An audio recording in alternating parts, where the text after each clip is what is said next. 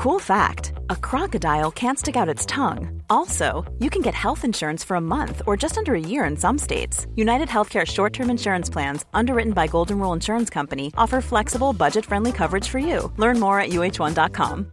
Hey, I'm Ryan Reynolds. At Mint Mobile, we like to do the opposite of what Big Wireless does. They charge you a lot, we charge you a little. So naturally, when they announced they'd be raising their prices due to inflation, we decided to deflate our prices due to not hating you.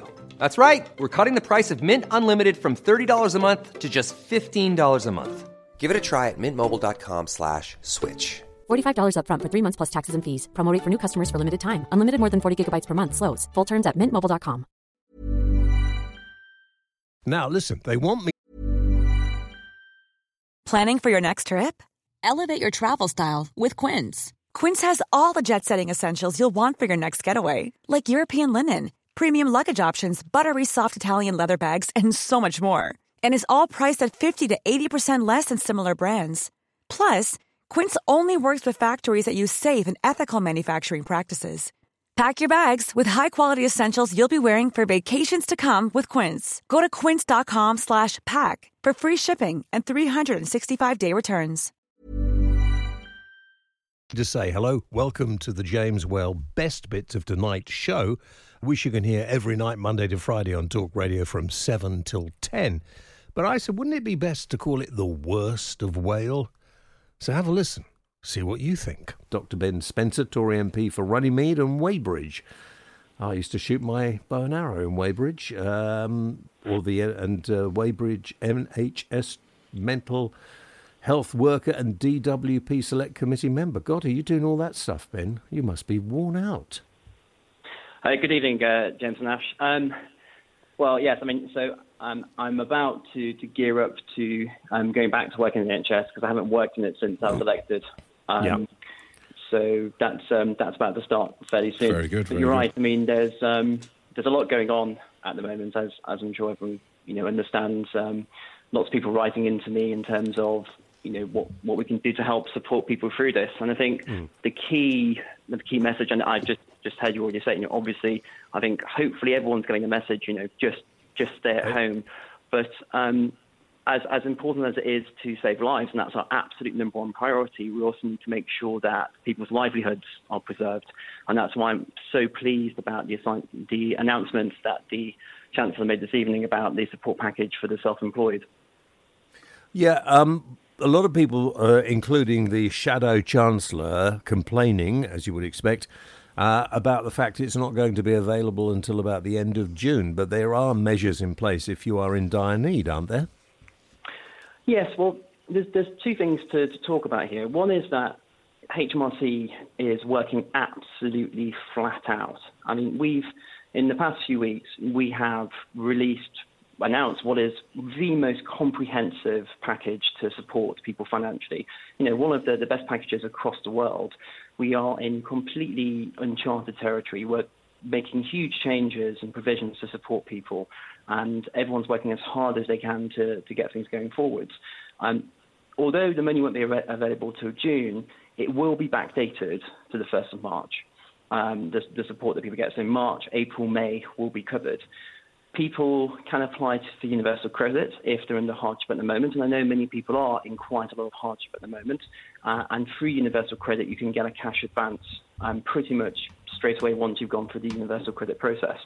And again, the Department of Work and Pensions is working absolutely flat out as well to process universal credit claims. We've had 500,000 claims come up recently. Claims have increased tenfold, and they're reallocating people across the department, bringing in more people to make sure that they can cope with the pressure going forwards.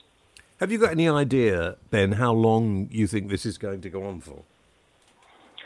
Well, I mean, I hear what I'm sure most of you and your listeners hear, which is from the advice that we're getting from our experts.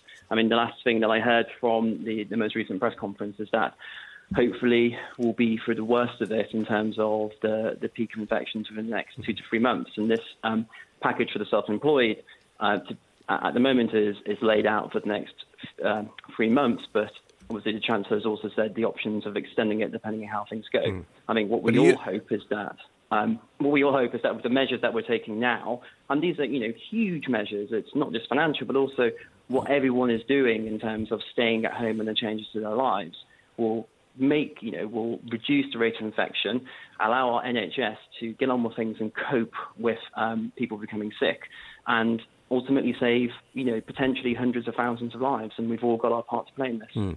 But you don't think we're going to have to be stuck in our homes for 3 months, do you? I don't know. I mean, ultimately this is down to the advice that we're getting from our medical experts. I mean, the chief medical officer and the chief scientific advisor are absolute, super world-class experts in their fields. We've got to follow what our scientists are saying in terms of how we should approach things. So it's following their plan, and hopefully things will go in the right direction. I mean, is there something more that the government are not telling us about this virus? I mean, we've had many viruses and pandemics before. We've never, ever gone to this extreme to fight it. Well, I think the government have been incredibly transparent around what we're doing. I mean, just about 2 or 3 days ago, all the scientific evidence which the advisors have, which has been guiding the response, has been released. And if you're a bit geeky like I am, you can go online and read through all the stuff. And what's quite interesting about it is you can see the just very difficult decisions that we've had to take in terms of balancing our approach and how we go about tackling this. How long can we afford to keep paying people's wages? Well, at the moment, the absolute priority is to save lives and to support our NHS. And that's what everyone's focusing at the moment. The James Whale Show. Come praise the whale on Talk Radio. Right, shall we talk to, I think, is Simon in Bolton? Yeah, he is. Yeah. Good evening, gents. Just for you, Ash, I think you're on about Mitchells and Butler, but that's not what I rang about. Mitchells and Butler, yeah, M&B pub, yeah. Yeah, I was born and bred in Birmingham, but I live in Bolton now. What I rang up about, gents, is 11 years ago this year, on Mother's Day, my son, Jonathan, 25, he passed away in hospital, and the doctor and nurses fought for over an hour to save his life, and I'm quite emotional, to be honest. And they also got me through 2 strokes, and I've been outside tonight and clapped my hands till the red raw, and I cried my eyes out, and I've watched some of it on the news as well. I just think it just shows how proud I am to be British, and the good people of Britain. Just shows how much thought they've got for the NHS, and God bless them. And please, people, take the government's advice and do what they're telling us to do. Yeah. Please. So I just thought I'd share that with you, James. No, thank you very much, Simon. In fact, I'm so sorry to hear about your son. And I got just a photograph sent to me just now from a friend of mine, and she took it of herself. She's in tears because exactly the same thing. She said she couldn't believe the emotion of hearing just people close and in the distance all clapping at 8 o'clock this evening. Well, you see, what makes it worse, I mean, he's got a son now, he's 12. I mean, I can't go and see him, obviously, because of this, and it's been very difficult, and, me and my wife, you get through it. I'm ex-forces veteran, it takes a lot to make me cry, and the only 2 times I've cried, 3 times is when I lost my son, my parents, and when I got married, and again tonight, so that makes 4, but I'm proud anyway, James, and just, people, please take the advice. And God bless you, James, and you, Ash. Take care, both of you, please. Simon, look after yourself. Yeah. Thank you very much indeed for calling. Nice to talk to you. Bye. Yeah, man. Bye, Simon. Bye.